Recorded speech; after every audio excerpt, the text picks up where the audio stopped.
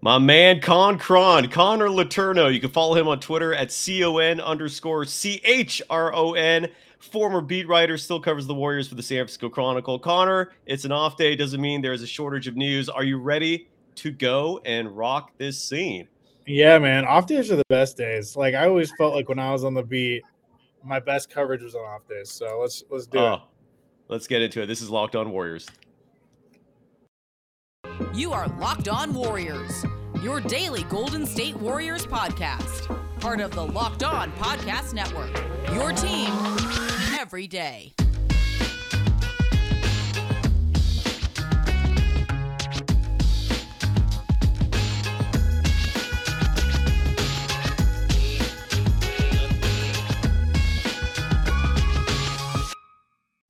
Thank you for making Locked On Warriors your first listen every day. We're free and available wherever you get podcasts. Today's show is brought to you by Prize Picks. Check out prizepicks.com and use the promo code NBA or go to your app store and download the app today. Prize Picks is daily fantasy made easy. Connor Letourneau, again, you can follow him on Twitter at con_cron. You can follow me, Cyrus Satzes, on Twitter at Dogsurf Roadshow, and this program on Twitter at Locked On Dubs. Connor, great to see you, my man. You just you were covering the Warriors all day at Chase Center. They had a few press conference interviews scheduled. Steve Kerr was the one I was evaluating. I tried to get a question on it, and I did not. But he said something very interesting when it came to Nemanja Bjelica, and I hope I pronounced that correctly. If not, my apologies. Where he admitted that Belly is going to be part of the postseason rotation. He even listed the 5 guys that are going to be on the court, the 4 alongside Belly being Gary Payton II, Andre Iguodala, Otto Porter Jr., and the pool party, Jordan Poole. What did you take from that and the overall interviews today? Yeah, I think Belly's emergence has been one of the more surprising developments in the late part of the season, the latter part of the season. Just a few weeks ago, I had personally kind of written him off. But what I'm realizing about Belly is that he's one of those guys who needs players like Draymond and Iguodala out there to showcase what he can do. Everyone knows Belly as a pick and pop big, as a floor spacing big. You know, the thing about Belly that I've always liked is he's a really good passer. He came up playing the game as a point guard. You can kind of see that in his game. He sees the floor really well. He sets good screens. He moves off the ball well. His big hole is that he can't play defense. But having Draymond out there helps him disguise some of that, hide some of that.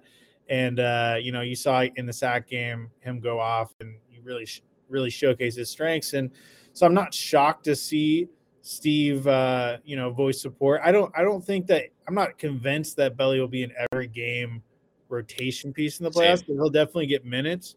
One thing I'm curious about, what does that mean for Kuminga? Is Kuminga not in the playoff rotation right now? It kind of seems like it. Dude, I would that literally so the way, for people that aren't familiar with this, the way these press conferences work is individuals like yourself and a lot of other reporters and media members are at Chase Center where they hold this thing, and then since the pandemic they open up the Zoom feature, which for people like me that hate leaving their house is amazing. Anthony Slater, who's usually there for some reason, wasn't. He was on the Zoom with me, and I tried to get in there. I just thought of a question at the end, but it was either too late or I don't know, man. Kerr is kind of being selective with who he takes Zoom questions from these days, and maybe rightfully so.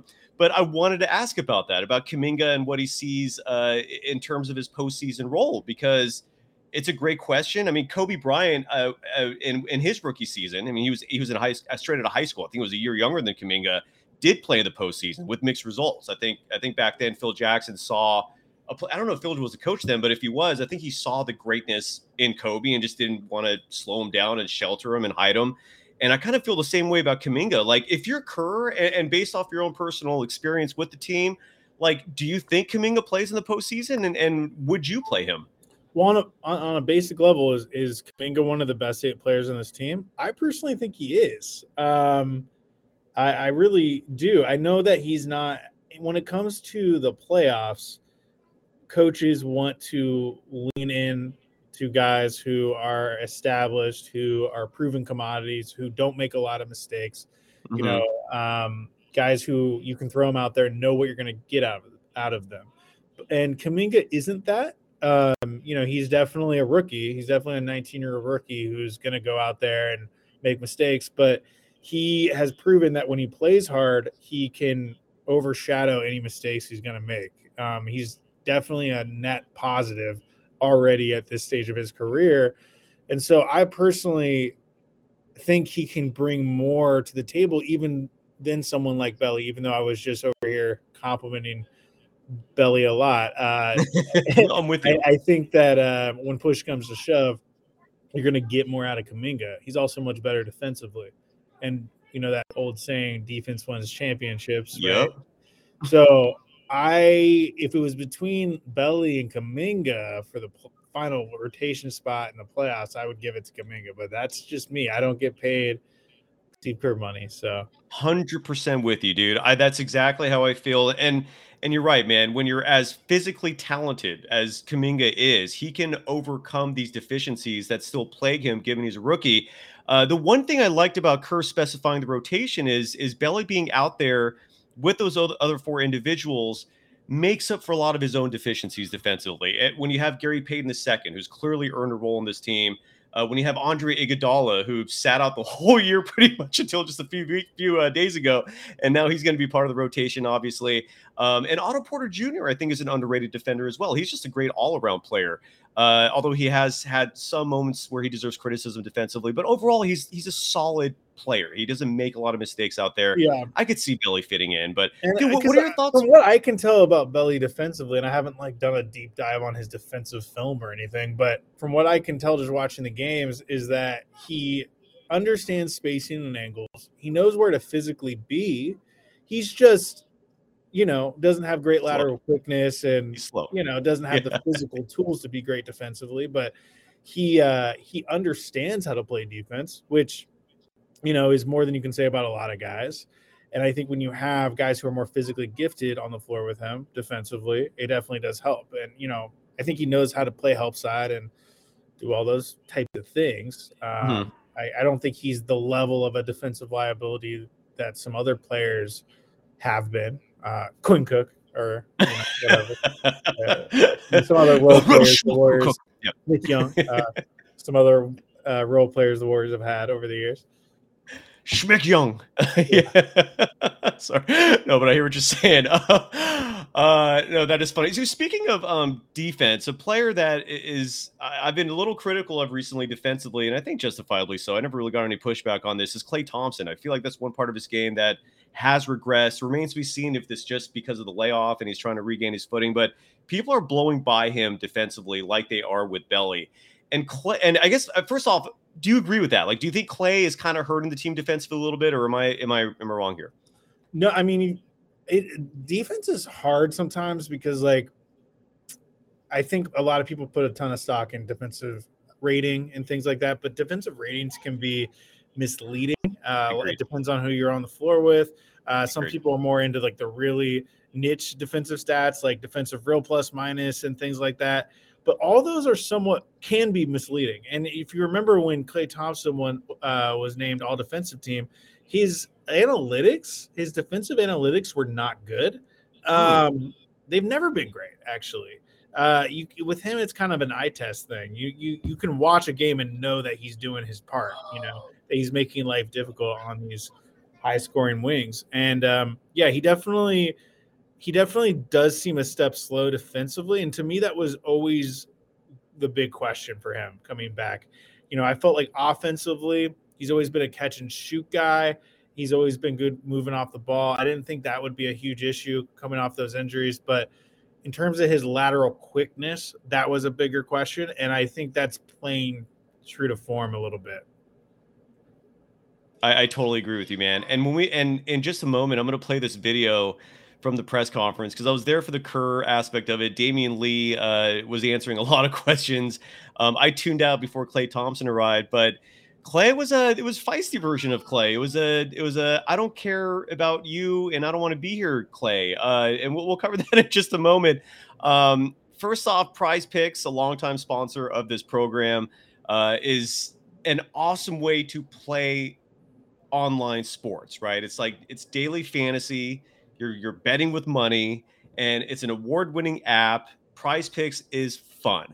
And it's easy to use. You just pick 2 to 5 players and an over-under on their projections, and you can win up to 10 times on any entry, and it's just you versus the projected numbers. So Bielitsa, for example, you could bet on him maybe scoring a certain amount of points. He had an awesome game against the Kings. That is a King, so we'll see how it goes long term.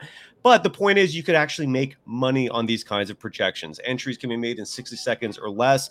And one of the best parts is it's an easy withdrawal process in terms of getting your money back. That's always a massive plus for me. And for a limited time, PrizePicks has an exclusive no-brainer of an offer for all our users. Users get $50 for free if a player in your first PrizePicks entry scores just a single point. But you must use the code NBA. That's right. This is an exclusive offer available to Locked On fans. Sign up today and use our code NBA to get $50 for free if a player in your first PrizePicks entry scores just a single point. And today's show is also brought to you by BetOnline. This is definitely a gambling commercial break right here. BetOnline.net is your number one source for all your betting needs and sports information. So, for example, if you want to make some picks with PrizePicks, go to BetOnline.net to get the information you need before you make that pick. Find all the latest sports developments, including this week's Masters Championships. I'm really stoked on that. Odds, podcasts, and reviews for all the different leagues of the season. Connor, do you follow the Masters? Are you a golf aficionado? No, not at all. I don't play golf at all, to be honest with you. I love it. I love it. This is short and sweet. Well, you can find all the latest sports developments, including the Masters, as I just mentioned, by just going to betonline.net. They're your continued source for all your sporting wagering information, including live betting, esports, and scores. Head to the website today or use your mobile device to learn more about the trends in action. Bet Online. It's where the game starts. You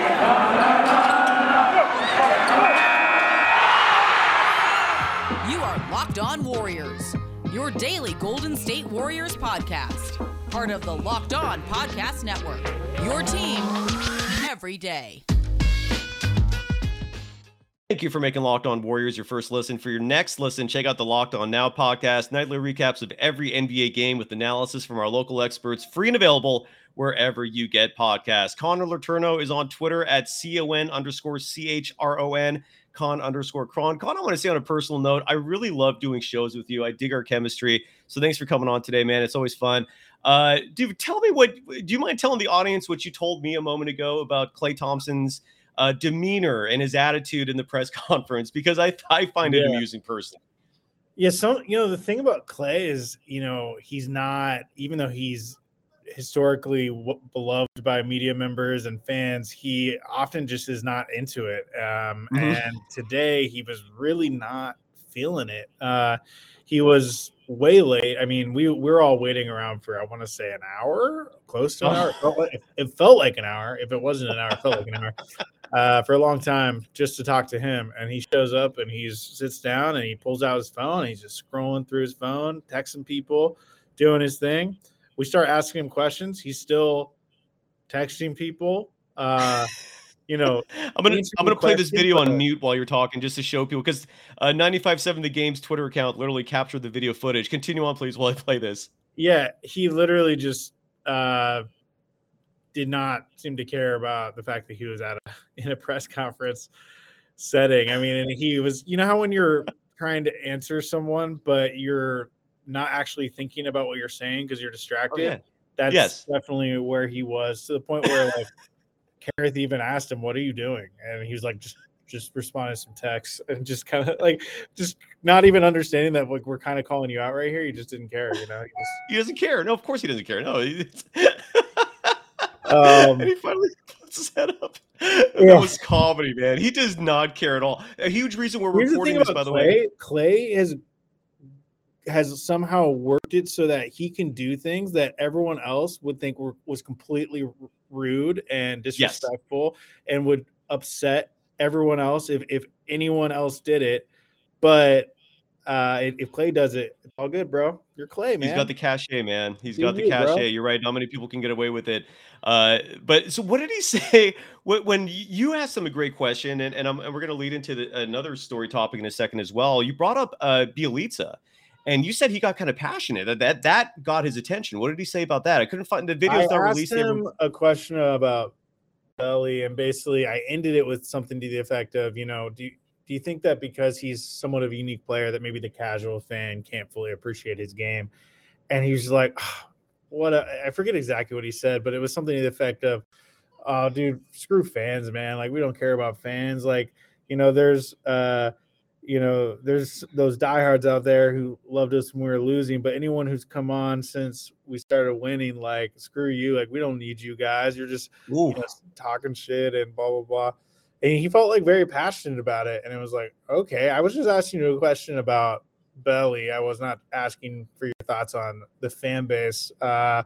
But he went on this little rant and then eventually caught himself, and I was like, oh yeah, it's about Belly. So then he answered my question about Belly. But that's revealing though, man, because what that tells me is that, I mean, we all know that these players, and there's a huge reason why NBA Twitter is a thing, is because all these players we know are checking regularly what people are saying about them, and this is clearly revealing that they're seeing the criticism. I do love that Clay has to add in. What's up? Did you know that every single day, every member in the Warriors is emailed the clips about the team? Every single story that's written about the clips, written about the team, is emailed to the coaches and players and front office people every single day. For better or worse, like it's so regardless of what. Everything that's written. So the negative stuff is sent to them. Everything is sent to them. Does that include tweets? No. Okay. It's stories. So everything I write, everything Slater writes, everything any of the beat writers or national guys writes is sent in a email to every member of the organization every single day. So it's not even that they have to actively search for this. I mean, it's literally sent to them. And it's handed to them. That's crazy. I know some ignore that email every day, just like I'm sure all of us employees ignore certain emails from our employers every day. Yes. And some of them read not maybe every single story, but they thoroughly vet what is sent to them every day. And that's something I learned my first year on the beat, because I was like, man, because Steve would pull me aside or something, or some random assistant would pull me aside about a story. I'm like, wow, are they checking Twitter that much? And I realized, no, they just emailed them. That's that goes to a few years back. There was that infamous exchange at a press conference between Kevin Durant and Ethan Strauss, which I'm guessing resulted largely from those emails, right? Well, Kevin might have actually. Kevin monitored Twitter very closely, so there is a chance he found that on Twitter. But I mean, they are abreast on everything that's written about him, and not everything I write about the Warriors is positive. That all those I've never heard, but I've never seen you ever attack an individual though. At least I've never. Have you been called out for that by players for attacking a player? No, I think what I've gotten. What I've had people take issue with before are my headlines and stories. Like, and I'm like, did you read the story though? And they're like, no. I'm like, well, I didn't write the headline, first of all. And second of all, read the story and you'll see that even if I dealt with a subject matter that was maybe a little tricky or maybe not the most positive, I think you'll see that I handled it with care, because I try to handle everything with care and navigate. I mean, I'm not out here to bash people. Like, I'm out here to enlighten and inform and hopefully move the needle in terms of insight. And so I've never bashed anyone. I think any writer who bashes someone in a story, A, has some personal vendetta against that person, B, is unprofessional, and C, probably, isn't the most skilled writer. Yep.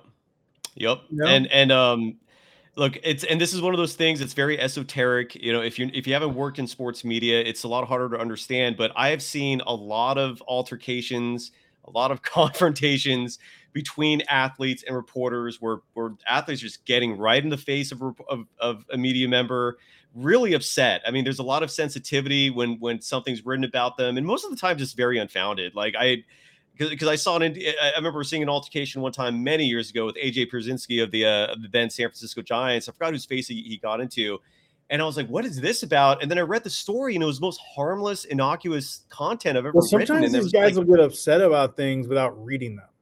Like I said, that's crazy. They'll get upset about the headline, or they'll get upset about what they were told the story was about. And the few times where I've been approached by a player or a coach about something I wrote because they weren't happy about it, the first thing I ask is, did you read the story?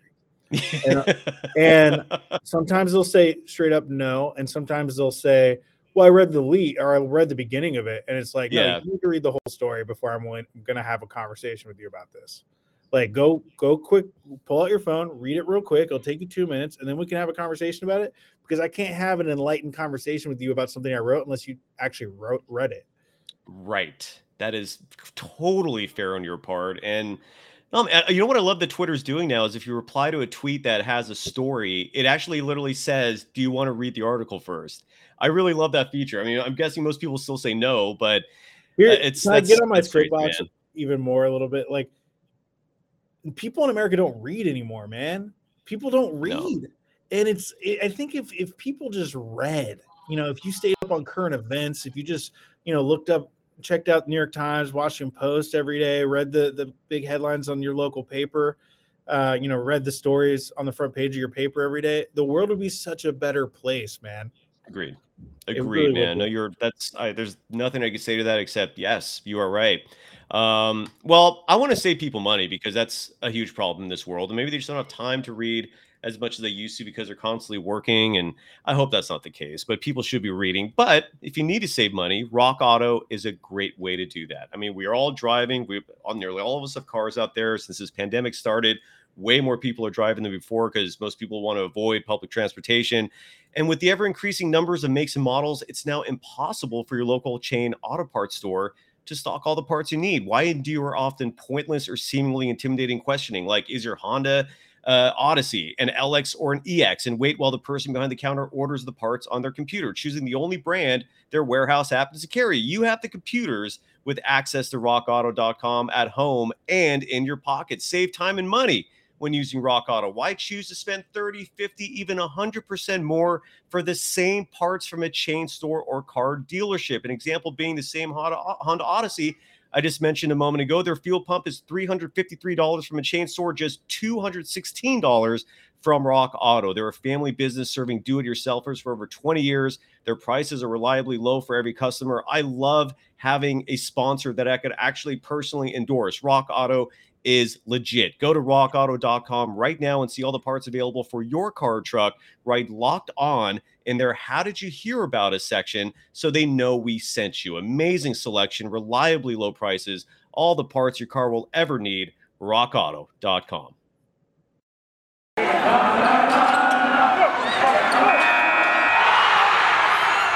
You are Locked On Warriors, your daily Golden State Warriors podcast. Part of the Locked On Podcast Network, your team every day. Thank you for making Locked On Warriors your first listen every day. We're free and available wherever you get podcasts. You can follow Connor Letourneau on Twitter at CON_CHRON, Con_Cron. Your paper is producing, I believe, not one, but two awesome profile pieces on members of the Golden State Warriors. CJ Holmes was on with me yesterday and said that his Jordan Poole piece was almost finalized, and that is really exclusive. I mean, you don't see Jordan Poole doing many interviews, but then you're working on a really exclusive profile piece as well with Bjelica, who we've been talking about today. I love the hype machine, man. It's not a big deal story, bro. It's like, I think it is. I think it is. I mean, these aren't stories you read often, and great profile pieces are how you learn about these individuals. How was your interview with Bjelica, man? It was good. When I was on the beat, like, one of my things was I really tried to have sit downs with every member of the organization, because I think every member of the organization has an interesting story to tell, and I think it's really easy to just focus on the big name guys. But I was always attracted to kind of the role player type guys, because I think oftentimes they have more to say because their story hasn't been told. Whereas everyone knows everything there is to know about Steph Curry. Everyone knows. I've read the same 3 stories about Draymond Green millions of times. And I'm not saying there isn't anything new to say about Draymond, but it's hard. So for me, it was all just about like trying to say something new and interesting. And I talked to Belly earlier in the season, and he revealed to me that he almost left the NBA last summer, that he almost went back to Europe. He was kind of disappointed and frustrated by how his career was going. He felt like he wasn't utilized properly. Keep in mind, this guy was EuroLeague MVP in Europe before he came over, and he went from that to being a role player on bad teams. You know, he was in Minnesota, then he was in Sacramento, then he was on a good Heat team but wasn't playing. Right. And so I think there was a lot of frustration, and I think he feels like for the first time in his career, he's in a situation with Golden State where he's valued. And Steve Kerr said something interesting today. He said that by giving Belly those 2 DMPs recently, he realized he was reminded of Belly's value, because he basically said the offense doesn't flow as well. We're not as much of in rhythm. And that's what I talked to Belly a lot about, is just kind of the nature of his game and how, how it is being the type of player where your value carries a certain level of nuance to it. And he basically said that he felt like there were coaches in his past who didn't understand what he was as a player. You know, they just thought he was a pick and pop big. And as we talked about earlier on this podcast, he's a really good passer, man. He can initiate the offense. Like he was a starting point guard in the EuroLeague for years. People don't point guard. Point guard, yeah. Wow. He told me today he started every position in his career. That's versatility, literally. That's impressive. Yeah. I mean, look, I've been critical of him for the last 2-3 months simply because there's been a clear regression. I don't know if the injury played a part in that. And like you said, Kerr mentioned the fact that he was out. Players have to play to gain a rhythm. But defensively, I was really critical. I still don't know if defensively he's suddenly turned things around. Offensively, though, he clearly has. He gives them a post-up player that they really don't have otherwise, with the exception of maybe Kuminga. And yeah, it looks like he's going to be playing the postseason. So if it's 2021 Belly, I'm all in, dude. I want to share with you. I did this this poll. I want to get into some fun subjects here before you go. I did this poll on Twitter with the Locked On Dubs account. That it was a trade proposal. Weird timing, but the timing for me wasn't that weird, just in the sense that the Lakers season is pretty much over. It's not official yet, but it's about to be. The Warriors play them Thursday and could literally put that sword right through the heart and finish the season once and for all. But my trade proposal was this, and I actually thought of a similar trade to this during the offseason because I got the receipts, man. I was calling the Lakers end back in last August, and I'm not bragging about that. I think a lot of people were, but I was saying that if the Lakers are smart, they would start the rebuild last year, not go through this whole ridiculous season, especially with Westbrook. But what do you think of this trade, man? Because this was surprisingly divisive. It was a 55-45 vote final where the Warriors would hypothetically trade Andrew Wiggins. So I think you and I both are on the same page where he is not part of the long-term plan unless he takes a drastic pay cut, which neither of us see happening. No. So would you trade Wiggins, James Wiseman, and 3 future first-rounders for Anthony Davis of the Lakers? Would you agree to that, and why? That's honestly a great question, and it's great because you didn't include Kuminga in that question. No. If you had included Kuminga, I would have been like, I'm not trading Kuminga. But, Anthony Davis is 29 years old. Here's the thing. I don't actually think Anthony Davis would be a great fit on the Warriors.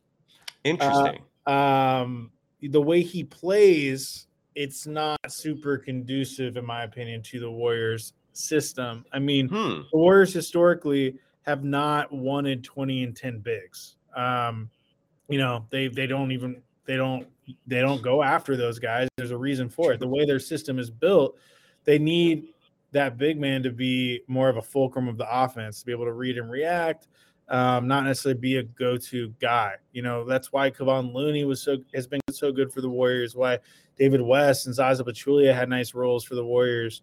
Anthony Davis is so talented where if you could have him, I'm sure you would take him and figure it out.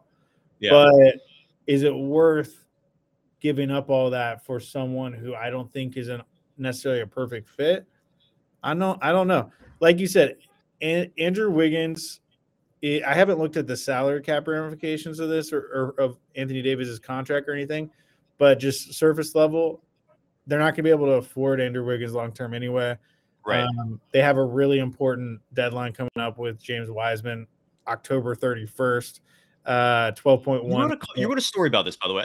I'm glad you brought that up. I wanted to touch on this and I almost forgot. You wrote a great story on this about a week or two ago about James Wiseman's future with the team. And that actually partly prompted this trade because you're right. He's commanding $12 million a year. He's barely played ever. Didn't play it all this year. What is, in your opinion, what do you think the long-term plan is for James Wiseman? Like, I mean, I know it's hard to tell because that's the reason I wrote that story, is because I was kind of like looking at it when they announced, when it became clear that he wasn't going to play the rest of the season. I wrote that story technically right before they officially announced that he was shut down for the year, but it was pretty clear he wasn't going to play. And I was asking myself, why is no one talking about what this means for his future? Like, he has his player option needs to be picked up October 31st, which is toward the beginning of next season. And he's missing the rest of this season. Yep. And best case scenario, he's back for summer league, okay, which would be his first summer league. And so, but it's summer league. Like, it's hard to fully evaluate someone in summer league against all these guys who aren't going to play in the NBA and rookies. And then you go into the regular season and he'll have like a couple of weeks until you have to decide whether or not to pick up his option. And to me, that's an impossible situation for the Warriors, because that, from a salary cap standpoint, a financial standpoint, that's a really important decision. Because as we've talked about on the call before, they're already so deep into the luxury tax.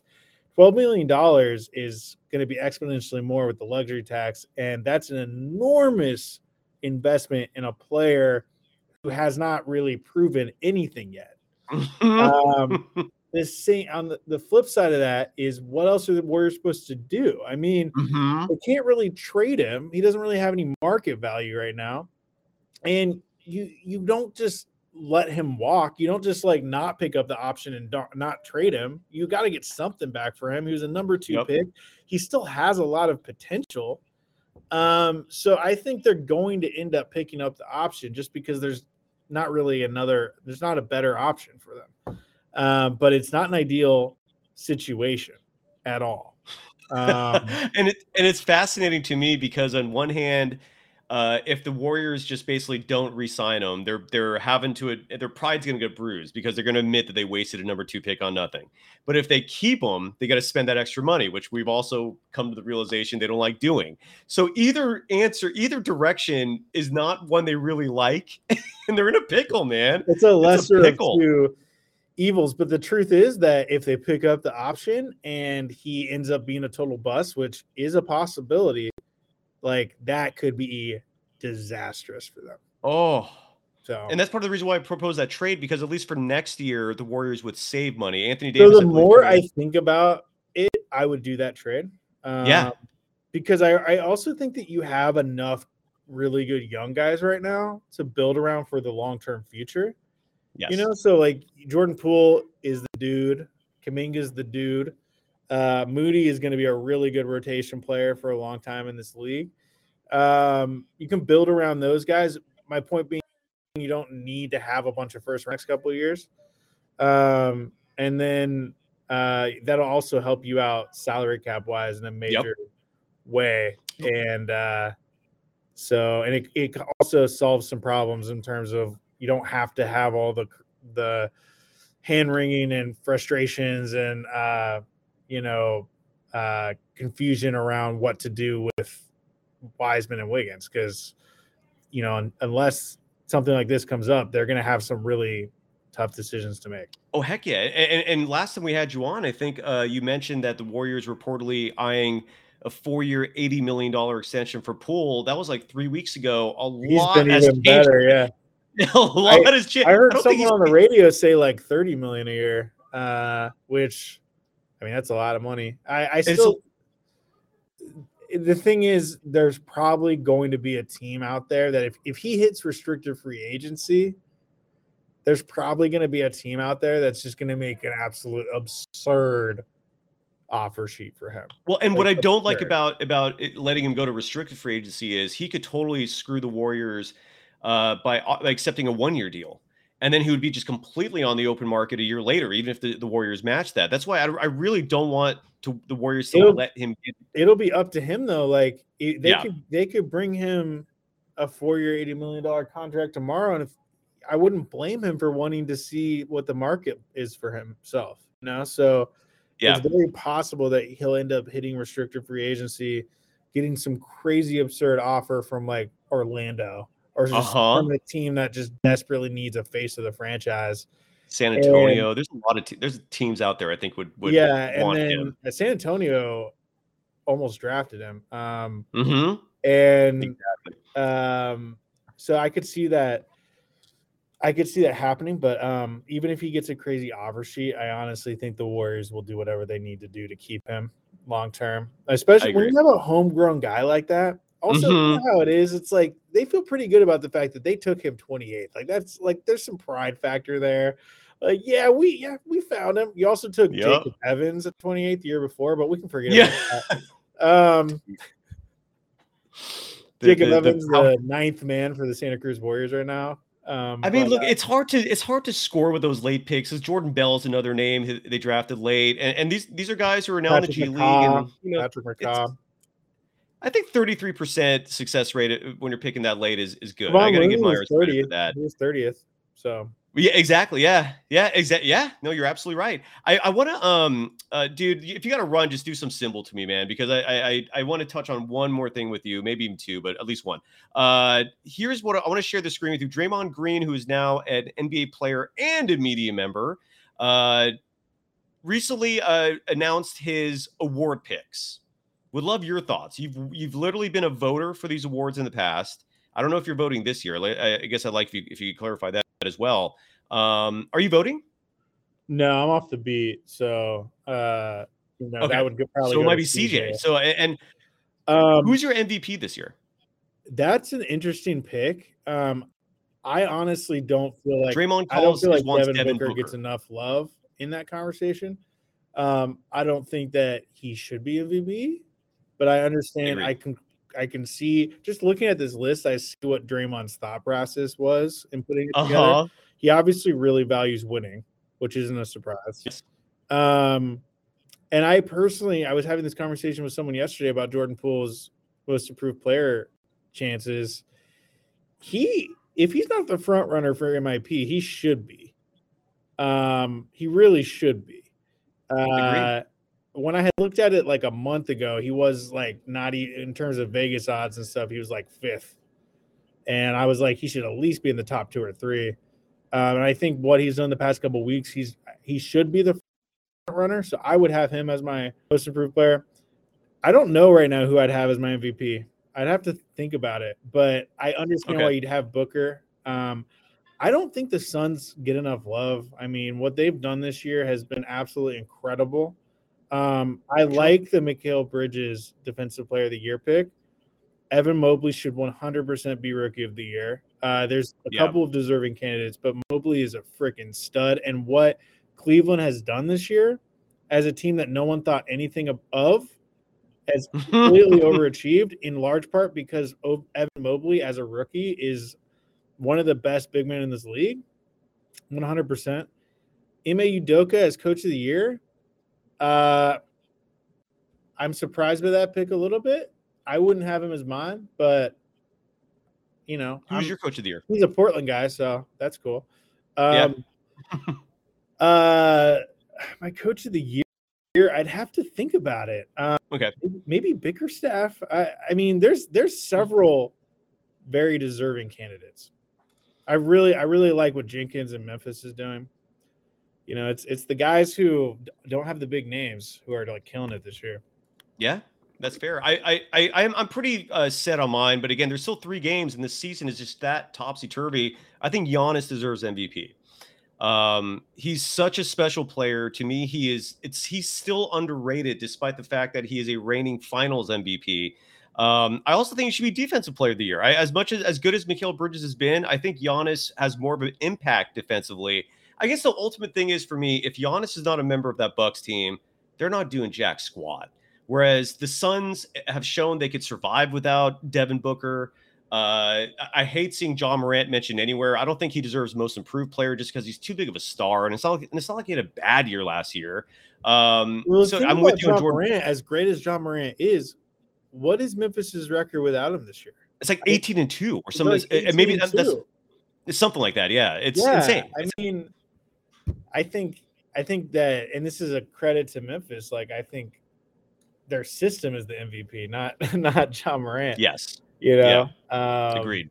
And like, you look at the Warriors, what's their record without Steph this year? It's really bad. It's like 4-12 or some weird thing. 3 or 4. As of a couple days ago, they were 1-6 since he had gotten injured, and then they won a couple games. Yeah, it's but he also missed games earlier this season because for just standard back-to-backs, taking nights off. It was like 3-12 or 4-12. I bet. Don't quote me on that. It's somewhere in that range. We should on your next pod. Before your next pod, you should look at the Warriors' record historically in games that Steph has missed. It's incredibly bad. It's agreed. I have. Impressively bad. And I remember when Kevin Durant was on the team, when he would miss games, the Warriors' record was well above 500. Like, it was pretty darn good. And then even when Kevin was on the team and Steph would miss games, like, they would always lose. And it's like, Kevin, you're wondering why you're not as beloved? Yep. Who's way more important to the team, man? Look at these numbers. Yeah, no, even now. I mean, Durant dropped 55 the other night. They still lost. And I'm totally with you, dude. The playoffs. The Brooklyn Nets are not going to make the playoffs is such an embarrassment. Yes. Like, Steve Nash should be fired. He won't be, but he should be. Like, that's awful. That's a strong opinion, dude. And I'm gonna leave you with this though, Connor. You are welcome on this show, and the invite's open. That door is open for you anytime you want to come in. You're such a busy man. I wish you weren't as busy as you are. I want to share this last image with you before I let you go. So this morning, Hall of Famer Rick Barry is going to join the program on Friday. I consider him a close friend. Him and I host a podcast together. And one gripe of his, which I've started to pick up on, is the fact that Bill Simmons, I don't know what your feelings are about Bill Simmons, but personally, Simmons entertains me tremendously. I think his podcast is hilarious. He throws some interesting facts out there, brings some solid guests on. His articles when he was with ESPN were phenomenal. I was thoroughly entertained. But what Simmons has done, which is really, in my opinion, embarrassing and shameful, is that in his book, I've misquoted Simmons. I need to issue an addendum and a correction here, and that Simmons did not call Rick Barry a prick. He called Rick Barry a dick. I apologize. Huge difference. So I need to first clarify that. But he called him a dick. And then he also in his book, the Book of Basketball, he perpetuated this ridiculous story that which has gone around for a long time. It started with Hal McCoy, who is still the voice of the Phoenix Suns, and he was calling that game in 1976 in the Western Conference Finals, Game 7, where Rick Barry got into a fight early in the game, and Hal McCoy makes the accusation that none of his teammates stood up for him, that Rick was in this fight all by himself. You could look at the YouTube video and see that is not true, and that Rick Barry was so upset at his teammates that he just took the second half off, basically. It's an absurd accusation. There's no Rick personally? No, but Bill Simmons went ahead and wrote all this stuff in the book based off how I did the research. It's based off Hal McCoy's testimony. Like, it's his testimonial that he's basing this as fact. There's no truth to it whatsoever. And the part that's really upsetting and unethical is that Simmons will not invite Rick on his show. They've never met. All he does is base these accusations on hearsay. And it's absurd. It's offensive. And so I started deciding every time I mention a tweet with Bill Simmons, I include this disclaimer that has disclaimer. Bill Simmons called Rick Barry a prick. I'm sorry, it was Dick. Rick corrected me on that. And that he also perpetuates this ridiculous falsehood Bill, and I like Bill. I like what the Ringer's doing. But he's unique. I'll just say that in the sense that he's carved out this lane, this incredibly successful lane that is unique to him. And I don't think I'm not sure if anyone else could be successful in that lane. And by that, I mean, like, the diehard fanboy journalist guy. And look, it works for him. He's made it work, but it's unique. And I don't know anyone else who is openly rooting for teams and being a journalist. Like, it's an interesting thing. that he has. You count me in that thing, but I'm not writing these days. I'm just not talking on a judging. podcast. I actually think what he's done in his career is phenomenal. I think he's incredibly skilled. His deadline writing, I've read some of his deadline writing, and it is masterful. The guy is skilled and talented. It's just his lane is so unique. It's literally the Bill Simmons lane, and that's it. It's unique, man. It's almost like there's few people in this world that just really carve their own niche. You're right. Simmons is one of them. Like Charles Barkley, no one else can do what he does. No one else can say what he does and get away with it. It's just some people have really established themselves. Klay Thompson? Yes, exactly. Exactly. And so, but Bill, man, he blocked me today, which shows me, he was reading my tweets, which was kind of fascinating because he always claims he never looks at Twitter except for information from certain people. And he saw me tagging him. But, dude, Bill, just bring Rick on your show, man. Like, just stop perpetuating these falsehoods about him. Just clear the air. I don't understand why he's like hiding. This is what he's doing, essentially. He's hiding from Rick Barry. It's like Rick doesn't bite, man. Just clear the air. And then if you still hate me and want to block me, continue on. That's fine. But that was it. You can follow Connor Letourneau on Twitter at CON_CHRON. He works for the San Francisco Chronicle, producing phenomenal content. You can follow me on Twitter at Dog Surf Roadshow and this program on Twitter at Locked On Dubs. Connor, man, I hope to have you on back soon. Always a pleasure. Love you, man. Yeah, bro. Day, dude. And when we gotta meet up in San Ramon one of these days, man. You're gonna be living here full time in a month, right? Yeah, soon. In the near future. I have a beautiful backyard. We're hanging out. All right. Cool. I got a spacious backyard. We'll hang out inside the house too, but the weather's about to warm up. So yeah, we're hanging out, dude. Long story short, yes, man, I'm on board. And thank you, everyone. I'll be back tomorrow with Damon Bruce. I haven't talked to him in a long time. Speaking of someone who lights up a lot of fires, for better or worse, man, that guy definitely entertains. And so Damon will join me tomorrow. Thank you, everyone. Later.